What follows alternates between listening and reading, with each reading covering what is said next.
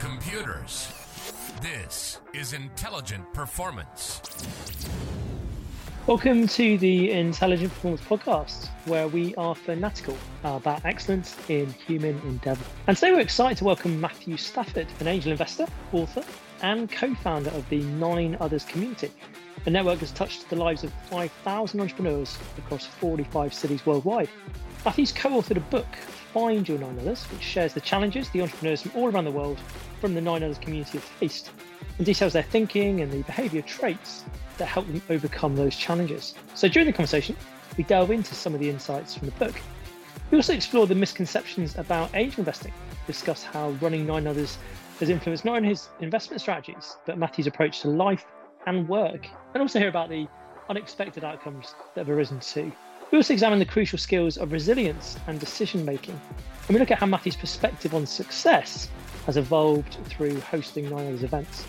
It's a really insightful discussion on the intricacies of angel investing, entrepreneurship, the power of community, and the importance of resilience and trusting your gut in the face of challenges. So thanks for tuning in. Let's dive right in. Where I'd love to start is, you're an angel investor, and what had you kind of get bitten by the angel investing bug? Oh, it's great. I mean, I absolutely love it. Nice to be here. Nice to see you as well, Alex. Yeah. So my career, I think, falls into two parts. In the first part, I was working in, big corporates and banks and such like. So that was all that. And then, and I was aware of startups. So I studied computer science. And when I was studying that, Twitter launched, Facebook launched, and all, it was a really, really interesting time whilst I was studying. I didn't know anything about the investment side of things. And then, 2 or 3 years later, I went to business school, and I went to business school not having an idea what I wanted to do afterwards, right? So I was pretty unhappy with my career, the time and my job and where I was working. So I was pretty unsatisfied, but I didn't know what I wanted to do. And it was at business school that I learned all about venture capital, and that there were these small companies and individuals who would put, little bits of money into lots of companies. And, a lot of those didn't work out, but where they did, they could work out incredibly well. And it's almost uncapped gains, right? If you invest in a bunch of companies and one of them goes absolutely stratospheric, it's almost uncapped as to the money you can make and the impact it can have, which is very, very different from working in a huge bank with tens of thousands of other people. No, that makes a lot of sense. I talked to a guy on the podcast recently, and he was an entrepreneur. He used to work for Mars, the confectionery company. Yeah. I thought it was very impressive. He approached them and said he wanted to set up a specific part of the business as a complete separate entity, but he knew he would have to sacrifice his corporate benefits. He would take the risk of, I guess, with he's still going to be part of Mars. He was going to take some of their employees with him. But the upside that he eventually also got to tap into was then he's got access to the profits. And so I guess it's like being pragmatic, isn't it, really, in your approach? It is. And it was like, working in big companies, I mean, I wanted to work hard, right? So I had this appetite to work really, really hard. And I was going through business school, and it was part-time whilst I was working. So, I was working pretty hard at my job, and then working hard at university as well. So I kind of wanted to put the effort in, but I wanted it to make a difference to me as well. Yeah. And sometimes in big companies, when you've got thousands of people, generally people are kind of working at a walking pace. Some people are working really hard, some people aren't working hard at all, and then there's a bunch of people in the middle, and it really doesn't make that much difference to their lives. And a lot of people there, like I was, were pretty unhappy. So I knew I had to make a change. I didn't quite know what that was, but then learning more about the investing side of the startup world, it just really, really appealed. Dealing with loads of interesting people, and the wonderful thing about entrepreneurs and entrepreneurship is, there's no right answer. There's no one right answer. No one can really tell you what to do. Yeah. You've got to do what's right for yourself and, the mission you're on and all this sort of stuff. And there are sacrifices and price to pay and all the rest of it. But if you do work hard and, there's a bit of luck and you can get the right people around you, it can have a huge impact. And I just thought, dealing with those kind of people, dealing with lots of those kinds of people on the investment side of things would be fantastic. So out the back of business school, I got a job with an early stage investor. And I mean, it was just the best job I've ever had. It was Wow. just brilliant. I loved it. That's wonderful. Well, just tell us, though, obviously, I think people have a maybe perception of what an angel investor is, but could you tell us what your experience of maybe the biggest misconception about angel investors is? Oh, misconception. I mean, it probably was the reality when I started, because there weren't many angel investors. Right.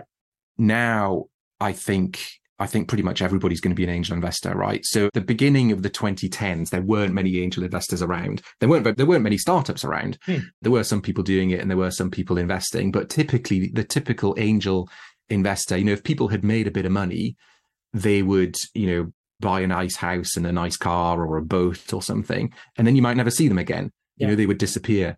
And I was in this startup world, investing world, and we looked to San Francisco and the Valley, and there were people there who'd worked in startups, grown startups, made a bit of money and reinvesting back in the ecosystem. And that there just wasn't much of that going on back then. So I think the perception was the reality that, to be an angel investor, you had to have a massive pile of money, like the dragons on the TV, and people would come in cap in hand, and, you would give out bits of money to the needy almost.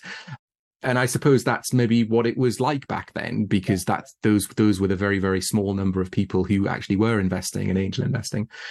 Now it's very, very different. I think that 2010s was very much the year of the entrepreneur, right? So it was a bit weird at the beginning, and then at the end, the more the better. Everyone's an entrepreneur, fantastic. I think it's going to happen quicker, but I think the 2020s are very much going to be the decade of the angel investor.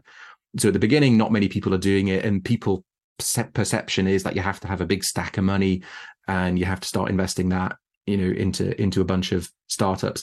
I think more and more people are going to realize that they can do it sort of as they go. And, I call myself a pay as you go angel investor. So I've not got, I'm not sitting on millions here, right, handing it out here and there.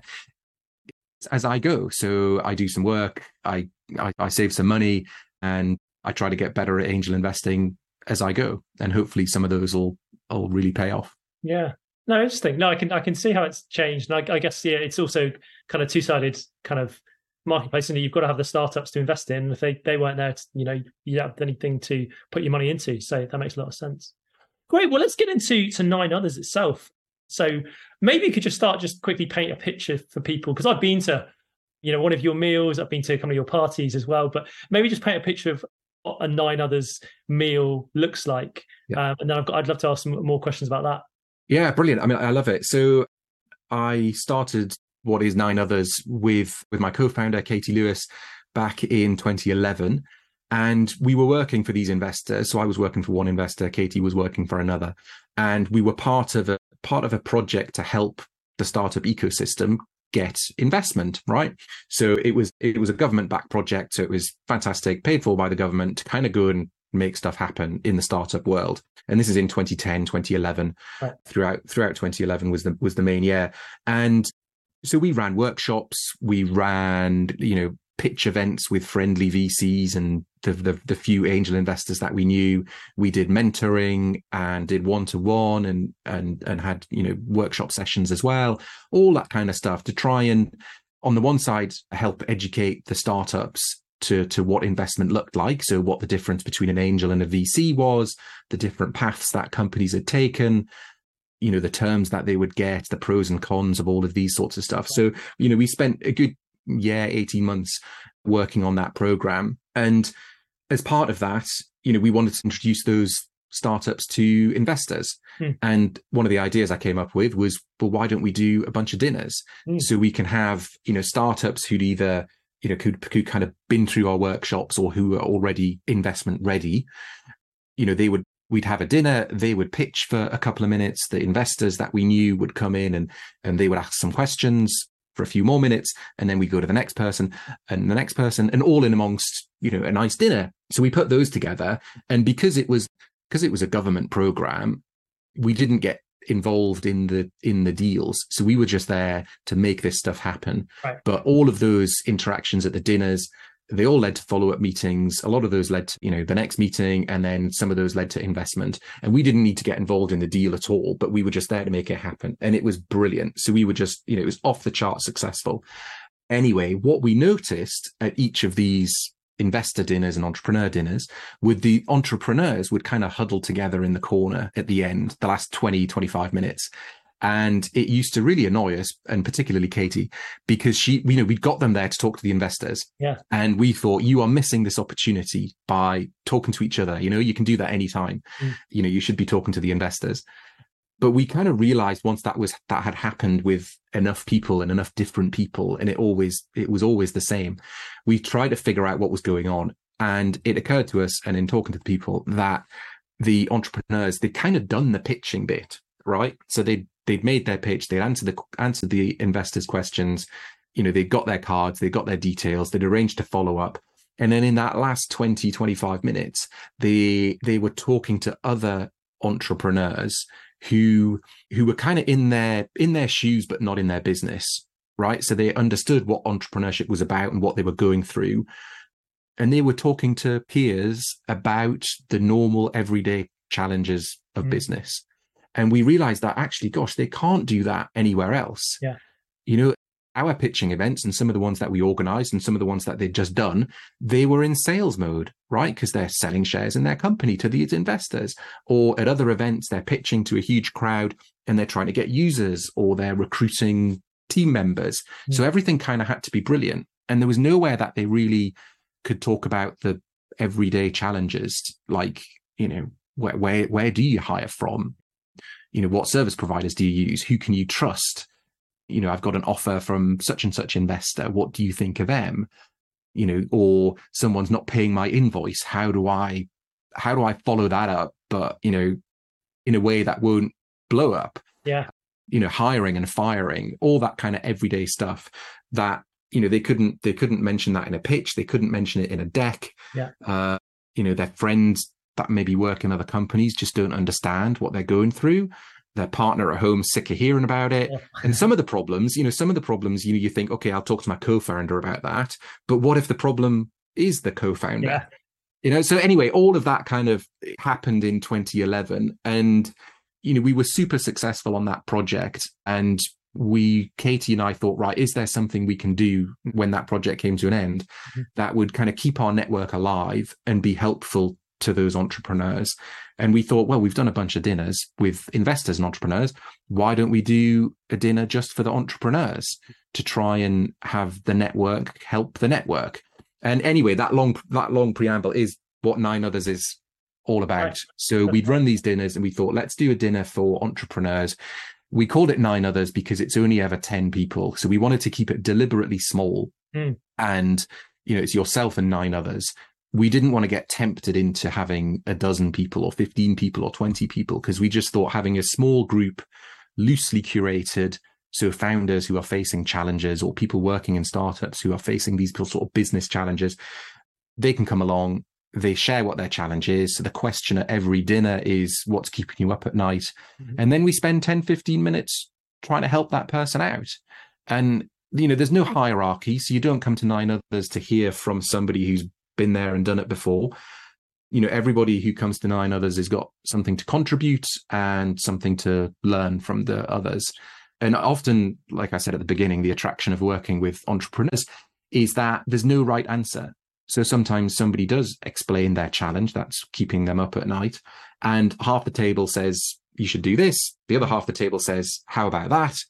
So that you don't get the answer. But the whole purpose is to try and be useful and try and help that person, take the next step forward. Yeah. No, that's so great. I love that story. And I can, really see where there was the gap. Like, people, where do you go? I mean, you might have a mentor, or you might have an investor who would be acting as an advisor. But other than that, where else do you ask those questions about all those kind of different parts of the business? But if you've got an investor or an advisor, I mean, they're fantastic and they're great, but they've got an incentive in the business as well. Right. I think there's something about just being, deliberately vulnerable. This is my big challenge in a confidential environment with your peers who don't have, they don't have a stake in it. Yeah. So they can be really candid, and people have been really candid about some of those challenges and like really pushed back. Whereas an investor might have a different kind of viewpoint because they've got a different incentive. Yeah, no, that makes sense. I want to pick up on what you said there about, your pose the question of what is the thing that's keeping you up at night, and then you'll have different answers. Because I was reading the chapter in your book about, should we, or how do you make decisions relate to your gut? And I thought it was really interesting, how you kind of framed that. But yeah, I was curious to know what do people take away? So if they get multiple answers, is it just they have to take away an answer that maybe it speaks to their gut, or how do people kind of go away from these dinners? What do they take away from them? Well, I think where there are opposing views, I think it's important. Again, another sort of aim of 9Others is to make people really think about it. Mm-hmm. So often, as I'm sure people experience, when you have that kind of gut feel about something, it sometimes takes time to be able to articulate what that's saying. Right. So you might feel that something's not right, but you're hearing all sorts of smart people tell you, the opposite. But your gut says, go left, but everyone's telling you to go right. Yeah. But you can't quite articulate why you want to go in the direction your gut's telling you. So it does take a bit of time. So I think we, encourage people who do get those opposing views just to kind of let it settle and then try to dig into why your gut feeling is saying go one way, and then take a step forward and then try it. Right. So you just got to give it a shot after doing that. And I think that's what we try to get across in the listen to your gut part. There will be some reason it's telling you that. You just have to spend a bit of time or go for a walk or a long run or something like that to try and put into words what it's saying. And then you have to decide, and then you have to go forward. Yeah, no, I think that's very helpful. You're not always going to get it right, Sure. Like your gut decision might say do one thing, and it might turn out to be a complete disaster. Right. But at least you've done it, and then and then you can try something else. The worst is to navel gaze and do nothing. Sure, it's almost like you're refining your gut in some ways. Maybe you can take away. You say, yeah, I know to trust my gut in that extent, because I think you did say in your book how the gut's helpful for the kind of your why, like your mission. It might not be helpful in specific, do I use that in supplier or hire this person so much? Or maybe it is, but it's a bit more of a high level kind of tool. Is that what you're saying? Yeah, it can be. I mean, it's, I think that's the important thing, just to listen to that and understand that, because if it feels right, it probably is. Yeah. Or if it feels wrong, it's probably not. And it's difficult, and it takes a bit of confidence and time and all the rest of it. But even with 9Others, right? So 9Others, we do a dinner once a month, and it's really simple. And, people pay to come to the dinner, but that just simply covers the cost of the dinner. So it's not a massive money-making exercise. However, people really like it, and we've been doing it for a long time, and lots of people come and lots of people come back. And then we have parties, like you say, in the summer and party in the winter, and lots of people enjoy it. So over the course of the last 11, 12 years, people have very, very smart people, some of them with investment and offers of investment, have said, why don't you do more of this? Do more dinners with more people, more events, make more out of it. And for a long time, that didn't feel right. And for a long time, I thought, am I stupid for not doing that? Mm. But then there was something in my gut that was telling me that wasn't right for me and for 9Others. But it's really difficult when you're getting these smart people to say, well, if it's so good, do more. And for my gut to say, do you know what? One a month, just covering itself, and it'll lead to other things, is what I want to happen. And now, that's what's happened, and I'm much more confident in that nowadays. But in the early days, that was really, really difficult to articulate why it didn't feel right.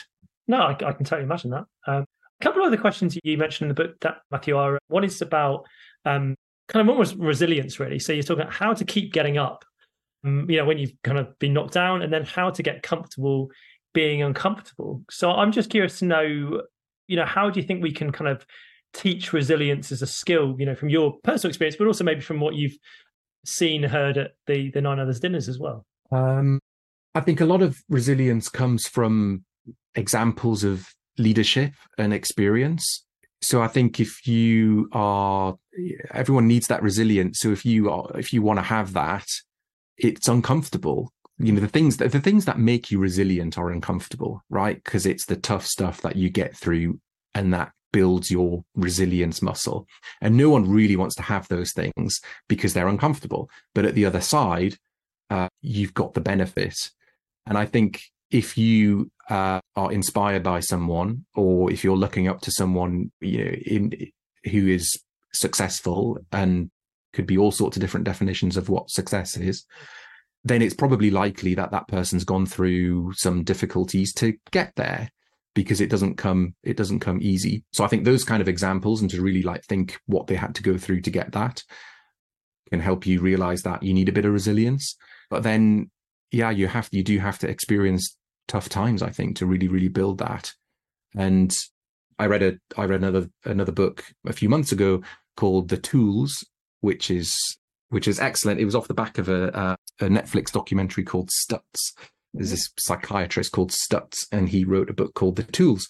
And one of them that I remembered, that I've got written on my pin board ahead of me, is about pain. And the rule, or the tool rather, in this book about difficult situations is that there will be pain, but you've got to say, bring it on. I love it. Right? You've got to get in that mindset of kind of bring on the pain. I love the pain. And if you're, facing a difficult situation, then I think that kind of mindset to run towards that will help build up some resilience as well. Yeah, I love that. I need to use that in the gym. I think next time I'm there, I love the pain. Yeah, but no, I think that's great. I guess it was a kind of retrospective thing, isn't it? It's sometimes we don't realize, we can look back on situations years in the past and only realize actually how beneficial they were. And, we think back to them. And also, I guess our perspective on it can change as we grow and evolve ourselves, in that it was a horrible situation to go through, but then what have we learned out of it? And it was probably the most formative. So yeah, amazing. The other thing I wanted to touch on was, you talked about success there. And that's another question about, what does success look like?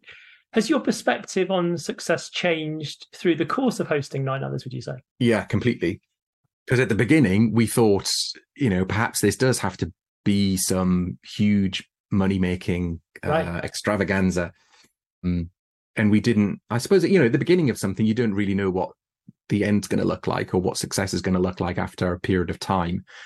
But then you can break that down. So people enjoyed coming to the dinners. So we kept doing them month after month. We did the very, very first one in December 2011. And Katie and I put that on, and it was our problem, because it was, okay, this is our challenge. We think this might be a good idea to host, deliberately small, loosely curated dinners for entrepreneurs.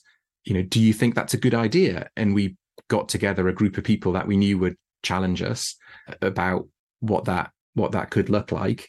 And some people said do one thing, some people said do the opposite thing. So the normal kind of stuff. But that was our challenge at the very first dinner. And we gathered all that feedback, and some of it felt right, some of it didn't. And then we put a dinner on in the January of the following year, so the next month, with a ticket price on it and all the rest of it. And it's never really changed from there.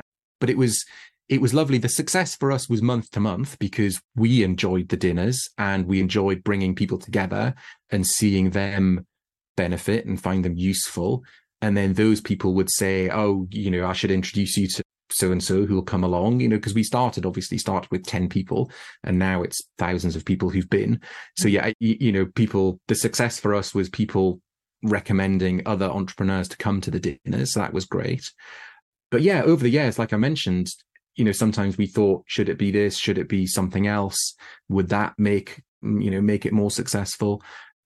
But then now, I guess success is, a big success for us is still being around after 10 years. Yeah. When we hit the 10-year mark, I mean, it was remarkable.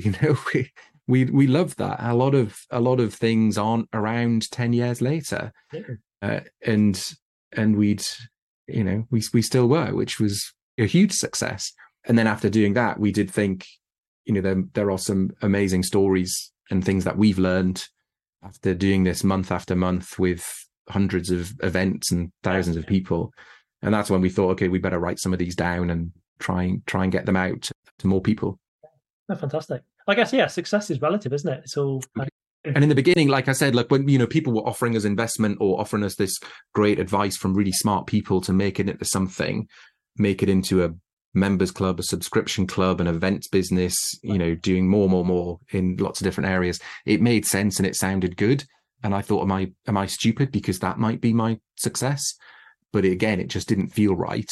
And now I'm really pleased that we didn't go down that road, because that road may be a fantastic business for somebody, and that's what they want as their success, but it just didn't fit with what we wanted for ours. Yeah, that's very helpful. Yeah, interesting. I'm also curious, has hosting kind of 9Others changed how either maybe you invest, maybe how you work with your portfolio, or, has it changed any other aspect of your life, you can kind of reflect on now? Yeah, it's changed everything. Oh, really? I mean, investing side of things was always my aim. So I started working for that investment company in 2010, absolutely loved it. I was with them for nearly 4 years. Really, really good experience. The hardest I've ever worked at a job and the most satisfied I'd ever become. But I always wanted to do the investing thing myself. But again, like I said, I'm not sitting on a pile of money, so I had to do it in a different kind of way.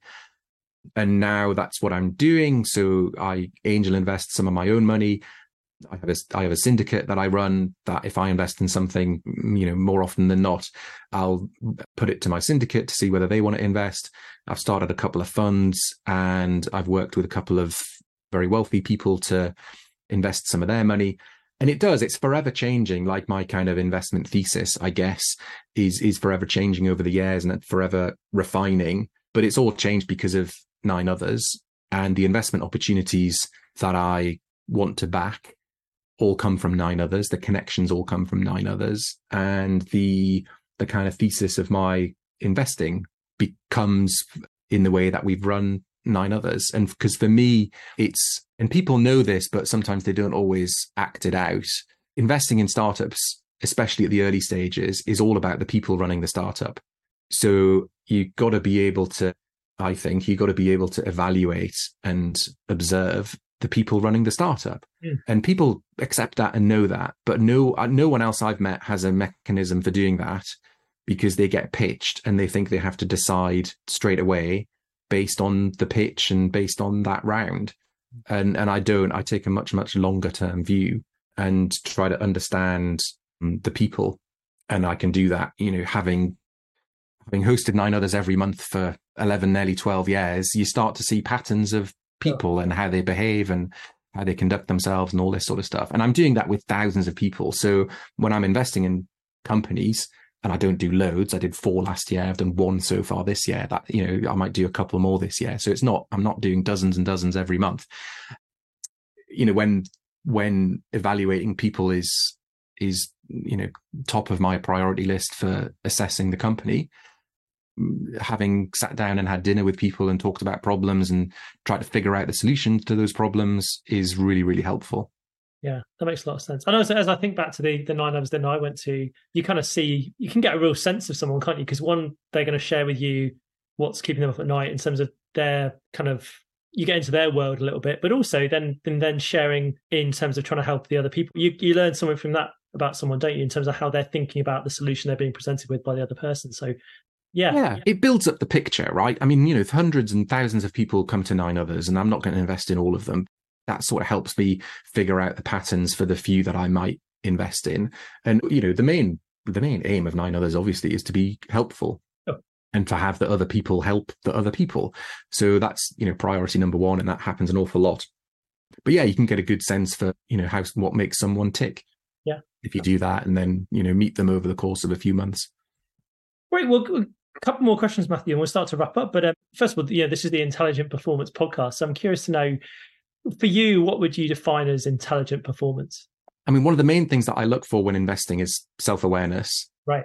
And I think intelligent performance, the thing that springs to mind is to be aware of what you're good at and where you can perform and also where you can't. Sometimes, especially entrepreneurs, they're leading a company, they think they have to be good at everything. And in the beginning, maybe you do have to do everything. But as you progress, you realize that other people not only are better at some things than you are yourself, but they enjoy those things a lot more. Right. So they should be let off the leash to really, really focus on those sorts of things. A lot of the time, and again, maybe this is back to my previous career in bigger companies, you kind of got to work on the things that you're not so good at to bring them up to scratch. Actually, maybe it's better to identify, intelligently where you really can perform and then narrow down on that. And it's often probably an 80-20 thing. So you're probably extremely good at a small number of things, and it might only be one thing in the company, but just keep doing that, and then other people's one thing will cover the rest. I like that. I like that a lot. Tell us, the last question I've got really is, what's the future hold for 9Others? Like, I mean, I could say, 10 years from now, what does it look like? But maybe I won't put a time frame on it. But what's the future hold for 9Others in your kind of planning? Well, I've said for a long time that we can always do a 9Others. So whether things go extremely well, hit the jackpot on some of the investments, I can still do a dinner once a month, and I'd love to. I wouldn't want to stop that. And similarly, if it all goes horribly wrong, then I'm sure I can still host a dinner each month, because that will be helpful, and that might get me out of the hole if that comes along. So I kind of always want to do it at the minute. I mean, I enjoy it, people enjoy it, and I've thought that for a while, whether things go extremely well or don't go extremely well, then I can always do it. And then more recently, again, I never want to tell the future, but it would be pretty amazing if 9Others like outlasted me doing it. Because we have had hosts in dozens and dozens of cities around the world. And, if I got hit by a bus tomorrow or carry on doing 9Others for a few more decades, it would be lovely if it carried on. So those are the kind of two thoughts in my mind at the minute. Okay. Well, sounds great. Well, I think it's a real contribution to having been there, having met people who've been to the meals as well. And yeah, it's a real contribution. And as you said at the beginning, I could see that there's a gap that you've really filled with, it's just also a lovely experience, a really enjoyable group of people to be around. So yeah, it's fantastic. Well, Matthew, thanks so much for taking the time to speak to me today. It's been wonderful. Yeah, enjoy the rest of your day. Fantastic. Thanks, Alex. Thanks.